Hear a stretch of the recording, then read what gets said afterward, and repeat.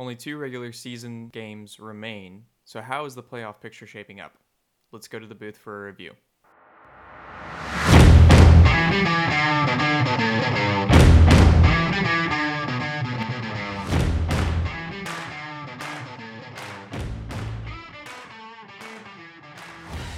Welcome to the Challenge Flag podcast, where we put your fantasy season under review. With the regular season winding down, the playoff race is getting no clearer. It is messier than ever, but luckily my co-commissioner and co-host RJ Beecher is here to break down the current playoff picture in the Professional Football League and provide any ounce of clarity as to where the standings will end up at the end of the season. Yeah, this is crazy. If you've ever watched It's Always Sunny in Philadelphia, there's the episode where Charlie is like plotting out the like with all the strings and stuff. It's used as a meme all the time. And that's exactly how the situation is. Like, it is a web, and after last week, we really know nothing more than we did last week. Like, it is absolutely crazy. So I will do my best to try to unpack this web over this audio recording versus trying to show it to you visually, because that would probably be a lot easier. But who doesn't like a good challenge? So I'm going to start by going through the standings as they are right now. In the SEC West, we have Drew Kulas at 8-4.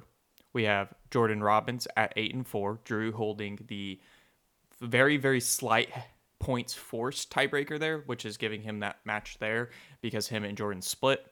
Blake, you are holding down the number 3 spot at 7-5. Raj is at 3-9, and I am at 2-10. Now, in the Mountain West, we have the only team who has truly clinched, Blake Fuller at 10-2. Then we have Matthew Beischer, Michael Costa, and Chris Risk all locked into the 2, 3, and 4 spots at 6-6, with just craziness going on there between the head-to-head matchups. So those are going down to points forced. And then we have Ethan Woods hanging out at the number 5 spot at 4-8. So if you didn't get this impression from what I was saying there, head-to-head is going to be really, really important. And then points scored is going to be super important on top of that. So here are the current points scored numbers, with Beischer holding down the top spot at 1736. Then we have Fuller at 1726. Costa at 1692. Kulas, who jumped 2 spots this week to go up to 1612, which is critical in that race there. Watson is at 1609, Robbins at 1601. All the three of y'all so closely locked in there, and it being the divisional race is going to be a great finish. Big drop off in points forced, though, going to Woods at 1415, Landry at 1405, then myself at 1325, and Chris Risk at 13-15, somehow being a contending team despite having the lowest points scored in the league. But Chris's team is catching fire at the right time. So super interesting stories there. But yes, as we stand today, we've got Blake Fuller holding down the number 1 spot, the bye team there. And then we've got Drew, Jordan, and Blake remaining as the other 3 playoff teams. So 3 teams from the SEC West, 1 team from the Mountain West. However, no one is eliminated from contention as of today, just like last week. So we'll go ahead and we're gonna take a look at those teams that could be on the brink of elimination, but still have an outside chance of getting in. And the team with the furthest chance is Ethan Woods. So Ethan's gonna need a miracle to make it, but by nature of Costa and Risk's 2-4 divisional record, he still has an opportunity to match that. However, Costa and Risk do in fact play each other week 14, and Ethan only has 1 divisional game remaining, so the best he can do is tie their records, and then he would need a miracle to match Michael's points forced, and would be eliminated if Chris wins due to Chris's head-to-head advantage over Ethan. And that's all assuming that Beischer takes over a normal playoff seed and does not take a wild card spot for himself, as 1 more divisional win, which he plays week 14 against Woods, would clinch that position for him and give him at least a chance at postseason contention. So it's an extreme long shot, but Ethan is all but eliminated from postseason contention. It's going to take a miracle. I don't think he can really make up the ground that he has to get that away from Michael. Just checking in there, Ethan has 1415 points forced, and Michael is number 3 with 1692. So making up that like 270 points in a single week or 2 weeks is going to be outrageously impossible.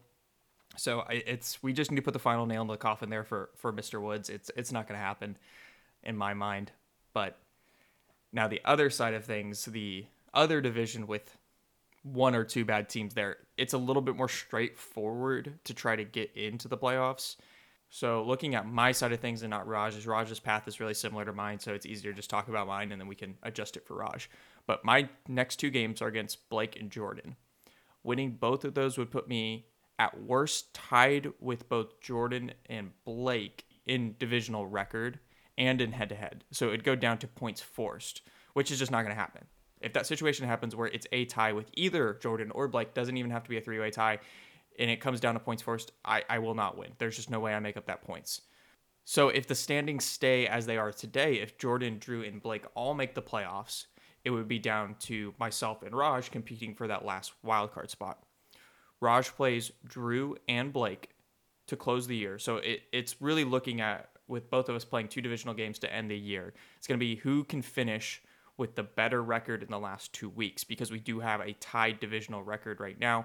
We are the same with 2 and 4, and neither one of us owns a head-to-head advantage over the other. We split this year. So if I go 2-0 and Raj goes 1-1, I would make the playoffs in the situation where Blake, Jordan, and Drew all make the playoffs as normal seeds, and vice versa if Raj has a better record than me.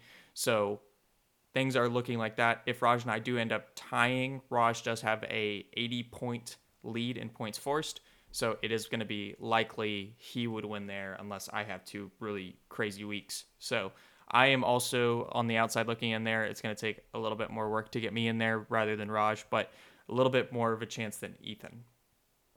Now, looking outside of those kind of bottom of the barrel races there, we have essentially 6 teams aiming for the normal playoff spots, or the last 3, because Fuller has already clinched one. So we've got Drew, Jordan, Blake, Matt, Michael, and Chris. They are all within 2 games of each other, and no one owns the outright tiebreaker against all opponents. So we're going to have to wait and see the situation continue to develop over the next 2 weeks. But it's looking like this may come down to points forced by nature of like a 3-team tie for a spot. Now, this is great signs for both Matt and Michael because they have really, really good standing in the points forced column. Both of them have scored a lot of points this year, so that's a great sign for them. If it does come down to a tiebreaker, they would be in really good position. Now, the last caveat I will add here is that Drew has essentially clinched a playoff spot. He has a 5-2 divisional record. So Jordan could technically, in a situation, both Jordan and Blake could match his divisional record, or Jordan could even beat it. And if they fall into a wild card spot, they could take that over Drew. So there is an avenue where Drew gets eliminated that way. And then also he's 8-4. If a few different 6-6 teams and Blake or someone all get up to that 8-4 record, Drew loses out. It would come down to points forced, and maybe Matt can take that away from him. So very unlikely Drew doesn't make the playoffs. It looks like he's got that spot locked up. It's like I would say like a 1% chance he doesn't. It would be wild if he didn't.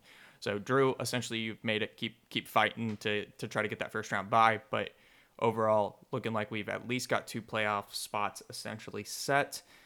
And that's really all we know. So we're going to have to wait and see what happens this week to get more clarity on the situation. But Blake, what are your thoughts?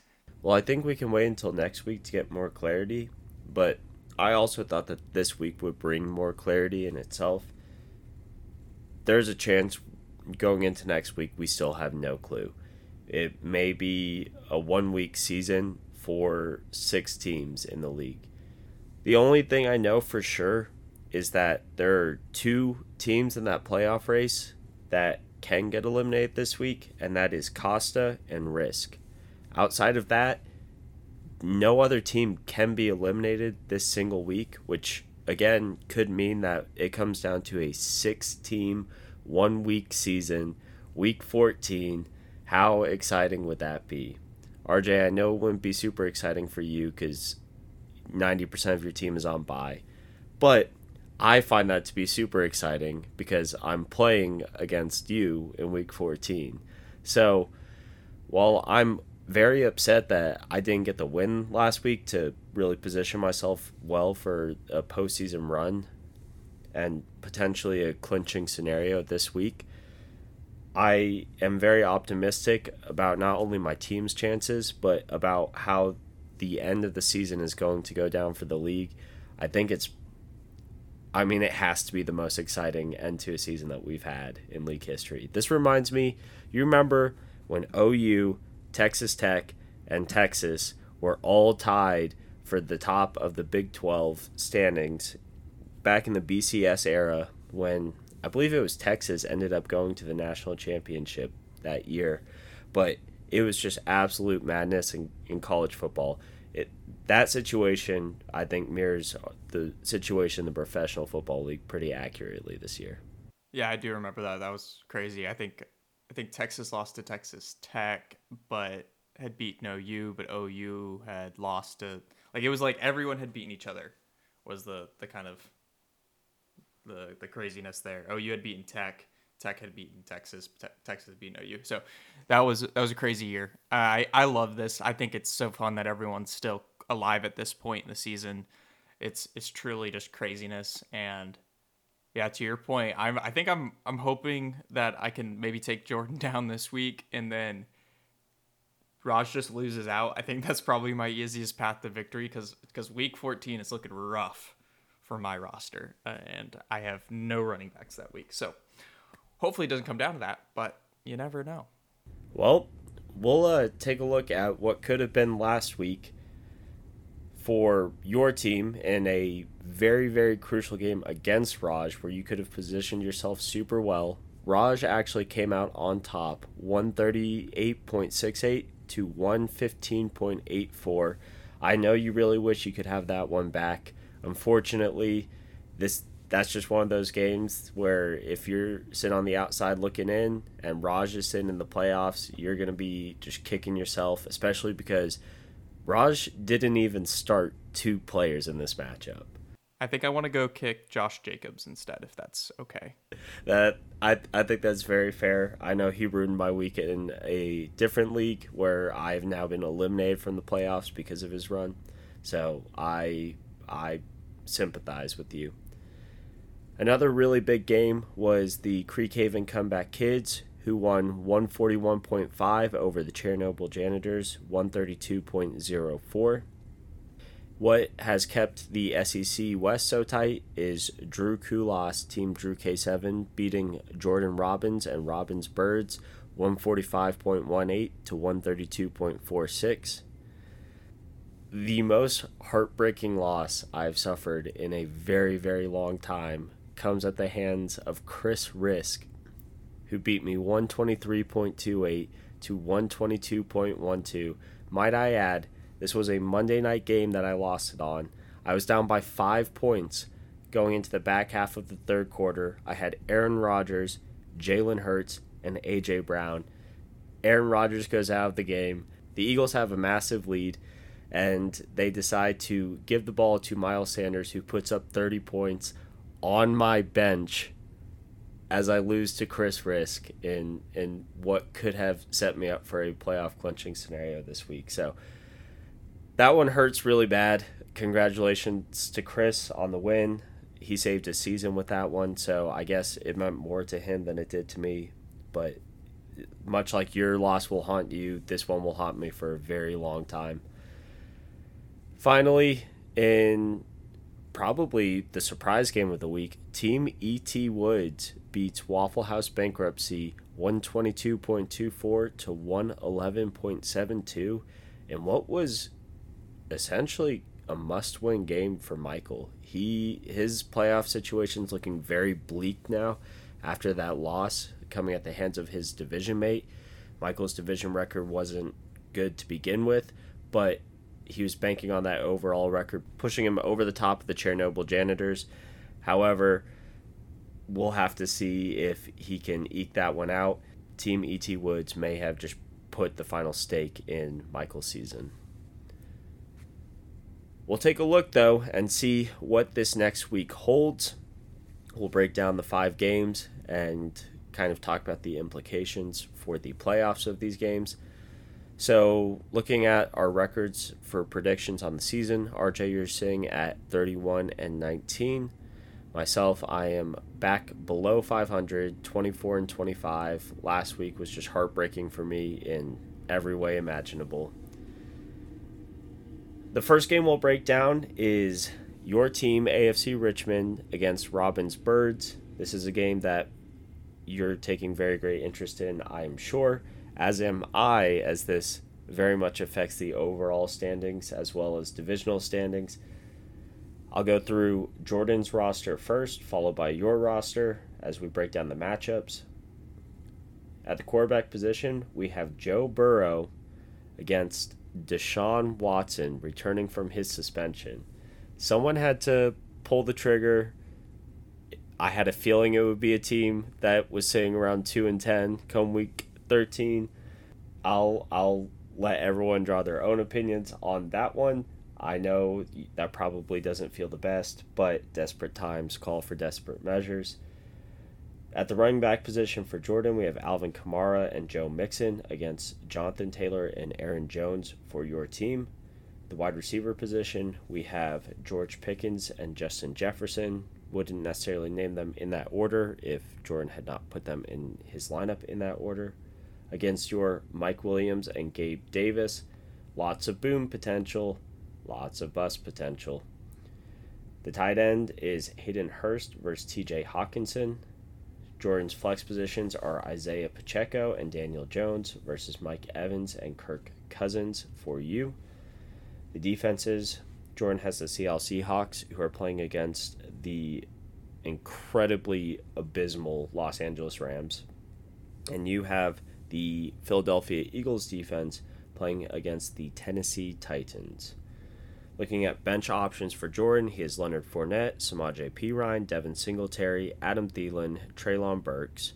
And you have Russell Wilson, Latavius Murray, Gus Edwards, Brian Robinson, and Josh Palmer, with Jerry Jeudy questionable to return this week. That would be a huge add. However, I imagine you are not putting Jerry Jeudy into your lineup right away, as every time you do that, he seems to suffer some kind of 3-week long injury. So we'll spare Denver fans any more heartache and just assume he is not going to make the lineup this week.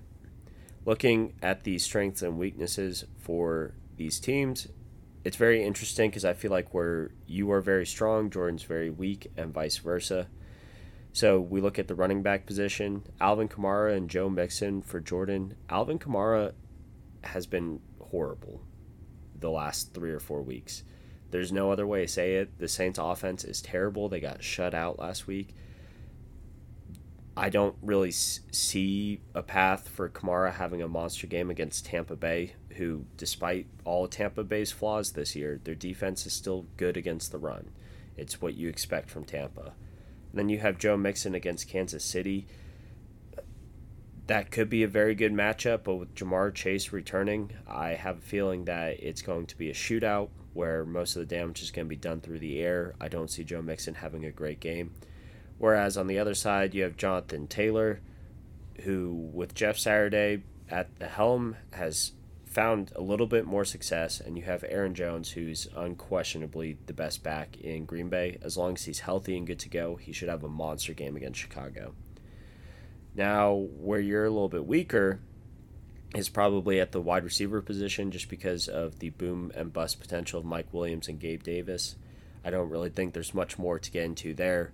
Whereas Jordan has Justin Jefferson, who can make up for any downside that George Pickens has. However, George Pickens does have an incredible ceiling. Say what you want about Kenny Pickett and that Steelers offense. George Pickens is just a freak of nature, and the upside is there for him, just like a Mike Williams or a Gabe Davis, but Jordan pairs it with the superstar potential of, not the superstar potential, the known quantity in the superstar Justin Jefferson.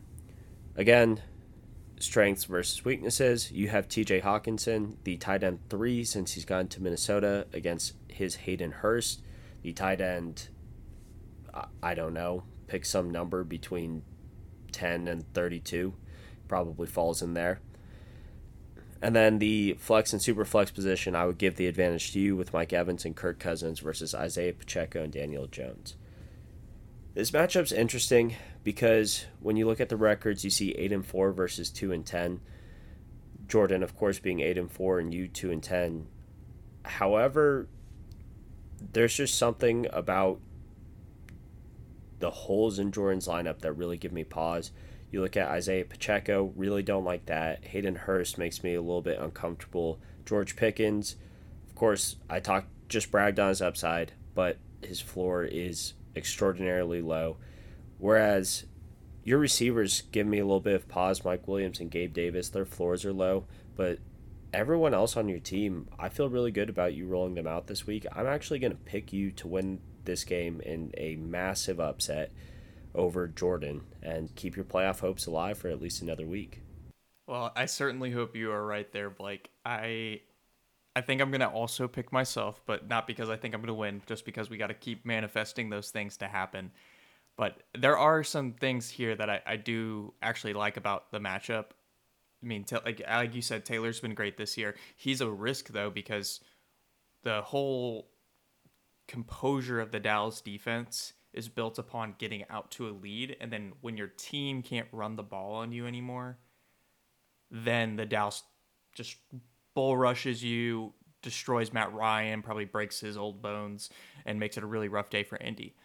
But if Dallas plays down to Indy's level, which we know they have a tendency to do, they kind of did that last week against New York when they were missing pretty much their entire offensive line, let them hang around a little while. In those situations, if you commit to running the ball, you can get some really good gains against that Dallas defense. So with Taylor, it's like the gamble is, well, do we think the Cowboys are going to come out and dominate them like they dominated the Vikings, which is a good chance because Indy's just not that good of a team. But if they don't, if they let Indy hang around, Taylor could be in for a really good week. So he's a really interesting play there. I also think that I think this could be a week that Kamara gets back on track by virtue of the fact that they're just not going to be able to run against Tampa Bay, and they don't run Kamara that frequently anyway. But if they just do a lot of checkdowns because of that pressure, Kamara could end up being a nice PPR back this week and could get back on track. So a lot to like there. We've got the split stack now though because Kirk is on my side, so at least I do think Jefferson could end me this week. I think he could just go off and go wild. But at least if he does that, I'll be getting points through Kirk, which will be at least like a nice little hedge there for myself. Overall, though, yeah, there's some questions here. I don't know how I feel about starting Pacheco on Jordan's side. And Hayden Hurst actually has been decent. I was looking at his numbers as you were talking. He's actually the tight end 8 in PPR, which is kind of crazy. He's 15th in standard, but he's been surprisingly really solid this year, so that one's interesting. And then another one to highlight is Burrow's playing KC like Mixon, whereas I think that is a downside for Mixon because he's not quite the best receiving back. I think that's great for Burrow. I just expect every week I go into any matchup against Kansas City expecting that to be electric and high scoring, so that one could be fun for Burrow. So I will pick myself by virtue of needing that win. Not necessarily because I believe it'll happen, but we'll find out. I'll go ahead and jump into our next matchup. And we have the Commissioner's Curse, you, against my nemesis from last week, Mr. Raj Landry. So this one, I will read through the lineups as they are, and then I will investigate the bench options because we're going to need to do that because hopefully Raj is listening to this and will hear to set lineups. But if not, you winning isn't the worst thing in the world for me. So, what will you do? At quarterback, we've got Jalen Hurts versus Kyler Murray, but Kyler Murray is on bye. He's one of the players I'm referring to here. At running back, we've got Austin Eckler and Damian Pierce against Najee Harris and Josh Jacobs. And Najee, of course, is hurt. He left that game on, was it Monday? I think. Yeah, it was Monday. And Josh Jacobs is actually beat up too. He's got a calf injury, so something to keep an eye on there. I'd expect Jacobs to play. Najee could sit. Wide receivers, we got CeeDee Lamb and A.J. Brown against Terry McLaurin and Deontay Johnson. This is probably the one area on his team Rush doesn't need to adjust. At tight end, we've got Tyler Higbee against no one, so you can read into that how you want. At the flex, we have Rashad White against Nick Chubb. And then at the super flex, we've got Aaron Rodgers against Dak Prescott. And defense-wise, we've got the Cincinnati Bengals against Kansas City against no one. So I actually think Raj gets the advantage at defense on this one, if I'm being honest. Now, looking at the bench, Blake, you have Miles Sanders, who you could plug in. Deontay Foreman's on bye. You've got Cortland Sutton, Alan Lazard, and Michael Pittman Jr. that are all options there. Raj has Jared Goff, who actually gets a nice matchup against Jacksonville this week. He still has Melvin Gordon, who is technically a member of the Chiefs, but I think he's still on the practice squad, so no reason to put him in any lineup anytime soon. He has Devonta Smith, Foster Moreau, Caleb Otten, and the Los Angeles Rams defense against Seattle. And of course, sorry, I missed one. He's got the Tampa Bay defense against New Orleans too. So Raj could make a startable lineup by plugging in Jared Goff. He could plug in probably Foster Moreau and then likely the Tampa Bay defense there to get a true starting lineup out of that one. If one of his running backs is forced to sit, though, he's in trouble. There's not too much to unpack here. As long as this lineup is staying like this, and really probably beyond that, I'm picking you, Blake. You've got some good matchups. We've got the RB1 in Eckler. I'm a little bit more concerned about Pierce. He had shown early in the season that it didn't really matter his matchup. Like, he scored 13.9 points against Philadelphia. He had 139 rushing yards. He had 25.9 points against the Chargers. He had 18 against Chicago, 20 against Jacksonville. Like, it was just like matchup. No matter what it was against the Giants, he had 12.2. So against like decent defenses, he was putting up RB2 numbers. And then the past 2 weeks against Washington, against Miami, 3.7 points and 4.6 points. I am worried that the Houston Texans are coming to realize what they are. They know their situation, and they're not really playing to win games anymore. And as part of that, they're going to get behind, and they're going to stop running the football. Dameon Pierce does concern me moving forward. I think I would probably feel more comfortable starting Miles Sanders in my RB2 spot until we get that commitment that they're going to try to stay into these ball games, because it's been 2 straight blowouts. And they go into a matchup against Cleveland with Deshaun Watson coming back. I think Watson might have rust, and that might keep the game close. But I think with Watson at the helm, Cleveland's already shown to be a decent team. I think there's a good chance this one gets ugly, and Pierce puts up a dud there. Yeah. I mean, and then especially when we're thinking about the explosiveness on the other side of the running back position, where Raj has Josh Jacobs, the guy who probably ended my season single-handedly. That guy's going to put up around 20 points against the Chargers. I mean, I just told you what Dameon Pierce did against the Chargers, so Josh Jacobs can absolutely do that. That one's scary. Not worried about Najee. I will never be worried about Najee until Pittsburgh figures something out there. So some questions there. You've clearly got the advantage at wide receiver. There's nothing to discuss there. It's not even close. Tight end, this one's unexciting for both of you. I will emphasize that Nick Chubb has an amazing matchup, though. Like I said, if the Houston-Cleveland game gets out of hand, then that's just going to bode well for Nick Chubb. Houston's defense is terrible. We've talked about it several times. They have I think it's the worst rushing defense in the NFL. So Nick Chubb is going to eat their lunch. So that is one to keep an eye on. If someone can put up 48 points on Raj's team to save him from not setting his lineup, it's Nick Chubb this week. So be watching out for that. But I will pick you pretty confidently in this matchup. Yeah, I'm going to pick myself as well. The only concern I have is that Nick Chubb and Josh Jacobs can single-handedly ruin my week. Other than that, though, I really don't have much to break down. I agree with a lot of the points that you made. I agree largely with the Dameon Pierce points that you made. However, if he is ever going to have a game where he gets back on track, it's going to be against this Cleveland run defense, which is bottom 10 in the league. I'm not totally out on Pierce yet. I think it's super interesting, the approach that the Texans have taken, where it seemed like they were resigned to losing, but losing games very quickly by just running the clock, running the ball all the time. They know that Davis Mills, they know that Kyle Allen, All these guys are not the answer at quarterback, and they were just feeding Dameon Pierce for, weeks 4 through 10, and then all of a sudden they just stopped giving him the ball. I think that's interesting and something to watch moving into the playoffs. I don't think that I'm super concerned about that for this week. Really no other credence I'm going to lend to this game. So we'll move on to probably the biggest game of the week. We have the Chernobyl Janitors, Matthew Beischer versus Waffle House Bankruptcy, Michael Costa. This feels like a playoff game. The stakes in this game, this feels like a playoff game with 2 weeks left in the season. It seems like the winner will have a massive advantage when it comes to the overall standings, namely, no matter what happens, Beischer will have the better divisional record than Costa. There's no way around it, no ifs, ands, ors, or buts. Michael, though, his season's done if he loses. Technically, it's not done, but his season's done if he loses this game.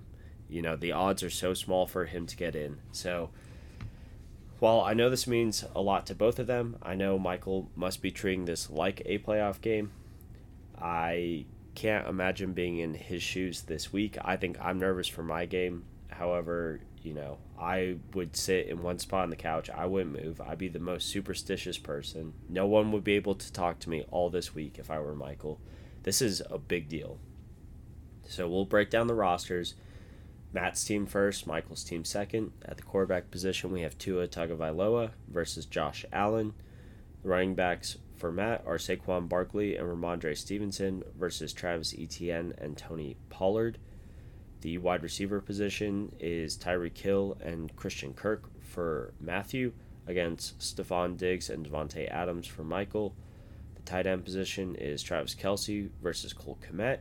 The flexes for Matt are Garrett Wilson and Jimmy Garoppolo versus Juju Smith-Schuster and Derek Carr. The defenses, Matt has the Ravens, who are playing against Denver, and Michael has the Broncos, who are playing against Baltimore in kind of a flip-flop defensive matchup there. I have a feeling Michael's defense is subject to change, but I could be wrong.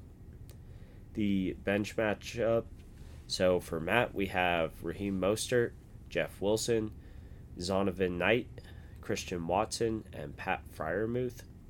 For Michael, Marcus Mariota, Cordero Patterson, Ezekiel Elliott, and Chris Olave. So going through the strengths and weaknesses, really the biggest strength for Matt, where Michael could potentially be lacking, is the running back position. Matt has Saquon Barkley and Ramondre Stevenson. Michael has Travis Etienne, who's coming off a injury where we were told he could have played last week, but the Jags still held him out. I expect him to be a go this week against Detroit. I don't know if they're going to limit his touches. I don't know if they're going to sit him out completely. So that question mark doesn't feel good when your season's on the line. As well as Tony Pollard. Tony Pollard could rip off another 30-point performance. He got 18 touches in the last game he played when Zeke was healthy, when Zeke was playing alongside him. So that's promising. A matchup against Indianapolis, also promising. However, you just can't be certain about the split between Tony Pollard and Zeke. So that's where Matt has his biggest advantage. Michael's biggest advantage is at the wide receiver position. Stephon Diggs and Devontae Adams against T. Higgins and Christian Kirk. This advantage doesn't seem as large anymore. So for T. Higgins, I will say the biggest thing against him is that Jamar Chase is coming back. So the monster past 2 weeks he's had, I wouldn't expect it. It's not out of the realm of possibility, but I wouldn't expect it. Christian Kirk, however, looks like Christian Kirk from weeks 1 through 4. He looks like the guy that is a number one receiver. Obviously not in stature, but by production-wise, fantasy production, he looks like a number one receiver. Matt's advantage is also at the tight end position. Travis Kelce against fill in the blank. Doesn't really matter. Happens to be Cole Kmet. Sorry, Cole. I'm sure you're a great guy. Doesn't matter. You're going up against Travis Kelce. Really, man, it's tough to call a game between these two. However, the question marks for Michael with Travis Etienne, with the Tony Pollard split, with Juju Smith-Schuster, what's his workload going to look like coming out of concussion protocol? Is he going to be limited in targets? Is he going to be limited in snaps? That's something that scares me as well. Too many question marks. For Michael's sake, I hope he gets it done. I hope he can pull out a win. You never like to see someone's season end early, but I'm going to take Matt in this game. Yeah, there's just a couple additional points I want to make here before making my selection. The first is that Ramondre Stevenson. So when he took over as the lead back, when Damian Harris first got hurt, we all went crazy. We're like, it is Ramondre season. What's going to happen? Well, since week 2, he has not scored below 10 fantasy points. His worst outing was 12.9 fantasy points, and that was before he took over the full-time share. The next week, he took over the full-time share. Since then, it's been 20, 25, 24, 21, 16. And the last two, 21 and 16, were both when Damian Harris came back. 14, 20. Damian Harris is gone again.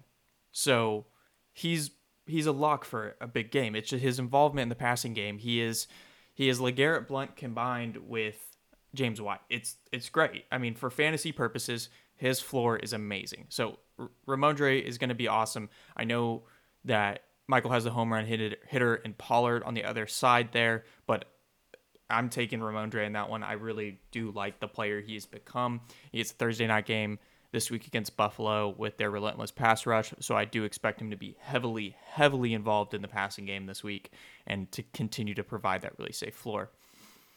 I'm not going to beat a dead horse with the receivers. I think you did a great job of summing that up, that edge is not as good as it might seem, but it's still definitely in favor of Michael.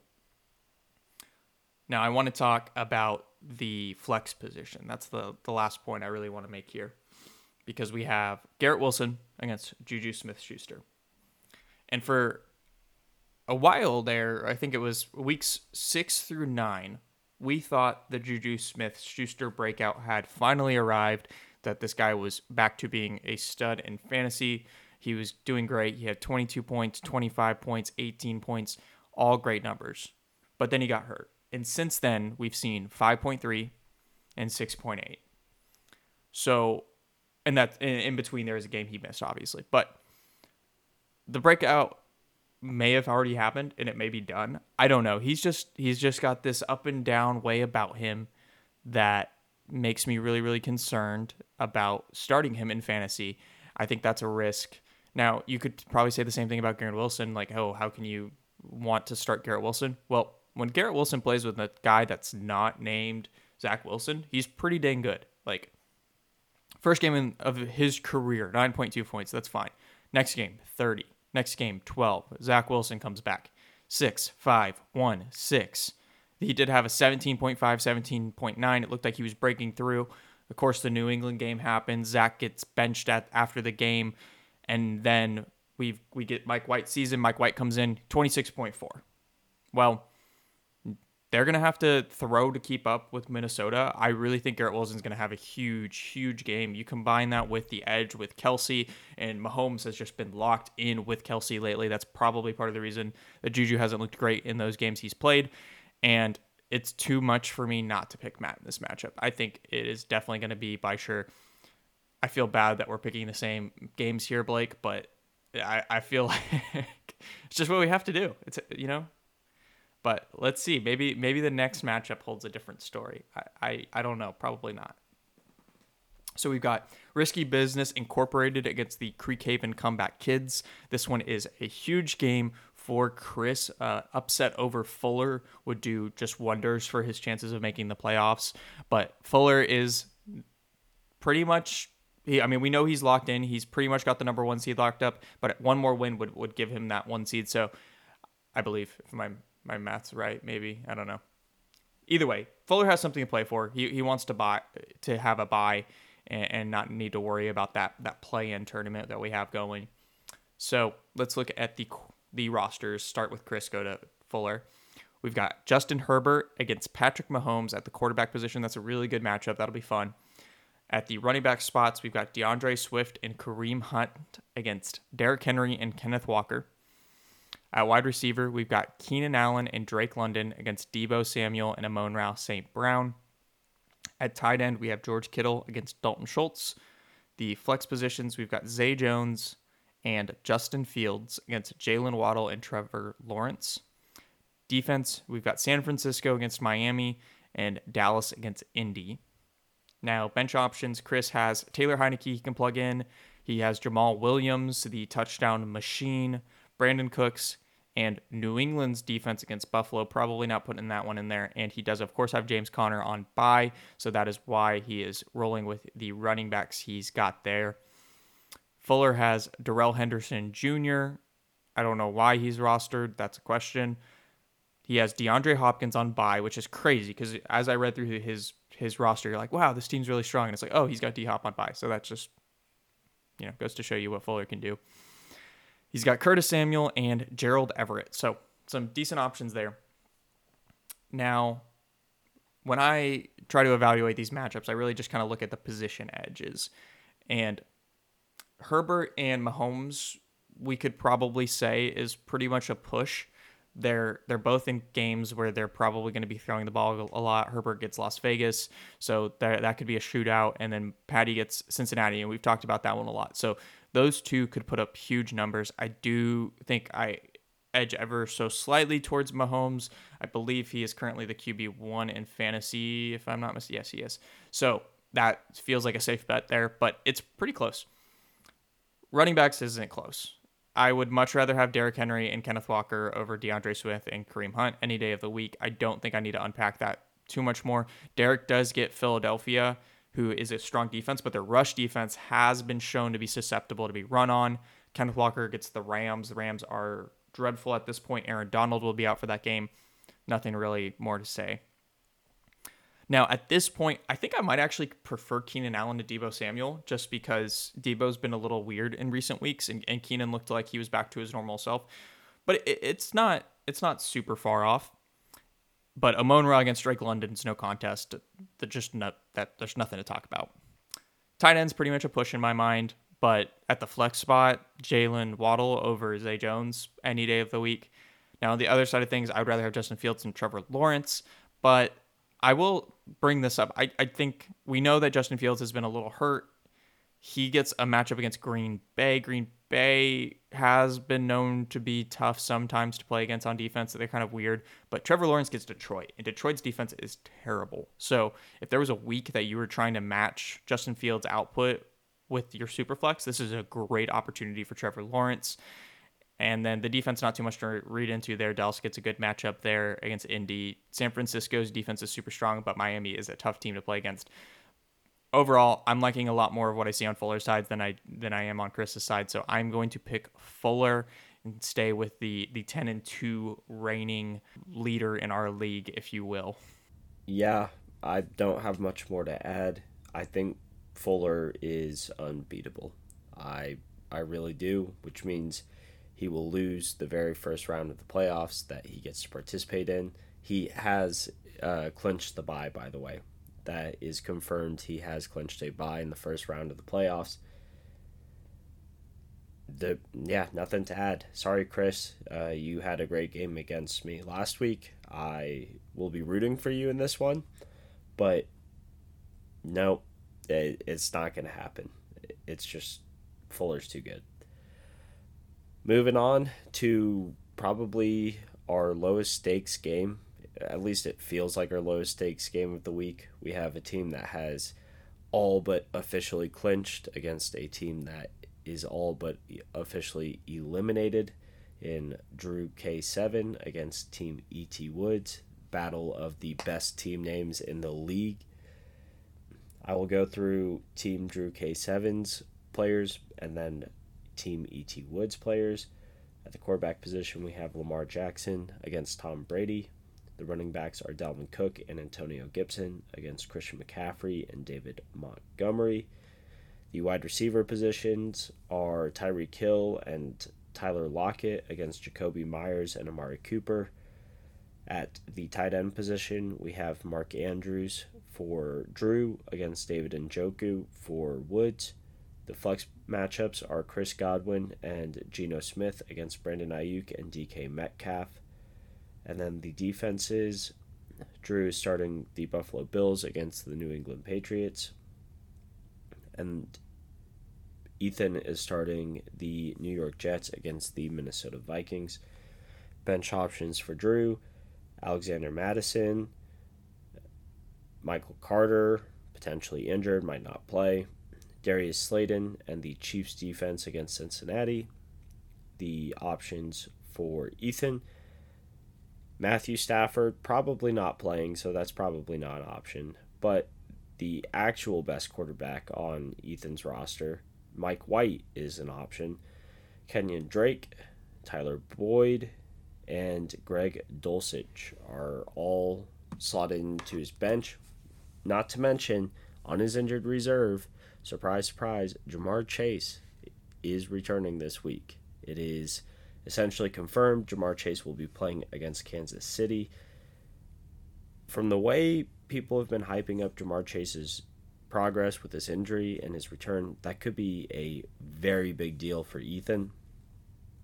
Is it enough to get the win? Well, I don't know. Let's break down this matchup. So Lamar Jackson versus Tom Brady. You would think Lamar Jackson would be a huge advantage, but Lamar hasn't been playing like you would expect Lamar to play if you looked at just his first few weeks of the season. Dalvin Cook and Antonio Gibson versus Christian McCaffrey and David Montgomery. Man, this feels like a push as well. So I guess the biggest differentiators on this matchup are Mark Andrews versus David Njoku, where you would probably give the edge to Mark Andrews, but not really by a country mile. David Njoku has been really good this year. When he's had good games, they're really good. When he's had bad games, they're really bad. So I guess kind of a boom-bust option, but that's better than most tight end options, which are just bust options.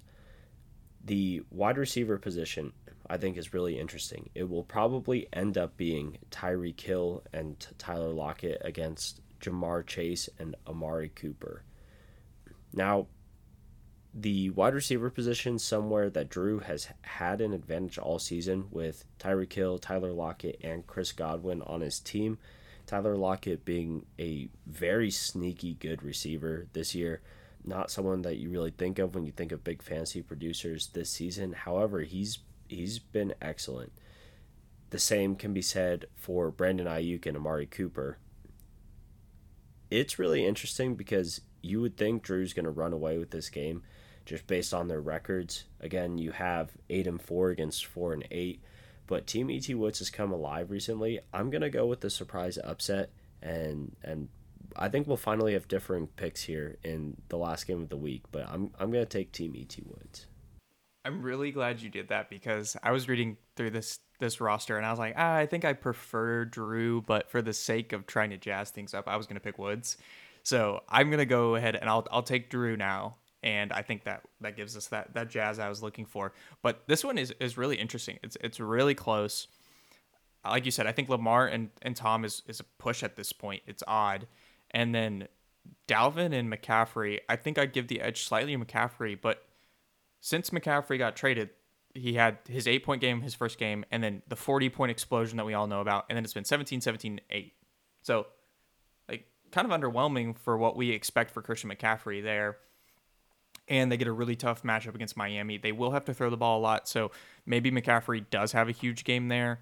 And Monty, as being the lead back, has been great the past 2 weeks, 21 and 14 points, but does go against Green Bay, so divisional games tend to be close. Who knows how that'll look. Now, with Jamar Chase slotting into this lineup, I do think you got to give the advantage to Woods on the receiving group. Tyreek and Jamar, it probably goes to Tyreek, but it's close. Now, Amari Cooper it's wild. He is the wide receiver 8 in both PPR and standard scoring this year. So we talked a lot about his inconsistency, and his floor has certainly been low. I mean, 4.7, 1.9, 6.2. But he still has put up really, really good numbers in all those other matchups. And my only real concern here, and this goes for Coop and David Njoku, is that if Deshaun Watson is rusty and they kind of use this game as a wash to kind of get him back in football shape, it could spell disaster for these two guys. It could be really, really poor showing. But if he comes in and he's sharp and he looks like the Deshaun Watson that we're used to seeing, these guys could be even better than what we've seen lately. Like Coop could have like top 5 upside. David Njoku's a back end tight end one right now. He's number 9 in PPR scoring. He could jump up and be a top 5 guy there as well. So those guys' ceiling now is really, really high. I think it does lower their floor because we just don't know what to expect. So that'll be really, really interesting. But I think the reason why I want to pick Drew is just his team is more complete. He's got a good superflex. Geno has been a great superflex. Chris Godwin has been really, really good this year. Had a monster game last week. Like just the consistency across the board for Drew's side, having that stable floor and not having to worry about a bust from Brandon Ayuk as your flex or even DK Metcalf. DK's been really, really solid as well this year, so maybe that's a bad example, but he has shown to have some floor in some games. So well, I imagine he'll be seeing Jalen Ramsey against the Rams, so who knows how that looks. But I think the bust potential for Woods is higher than Drew, and that is what is leaning me to pick Drew. So we'll get the little bit of diversity there in that last matchup. But that is all we have for our Week 13 previews, y'all. This has been a really fun podcast. It's going to be really fun to see how these playoff matches continue to evolve and as we continue to get more clarity on the overall situation. So stay tuned for next week. Stay tuned for the output of these games. We will be back. We will be continuing to analyze those and just talk you through what's happening so that you all stay up to date. But as well, always for my co-host Blake and I, we thank you so much for listening and good luck with your matchups this week.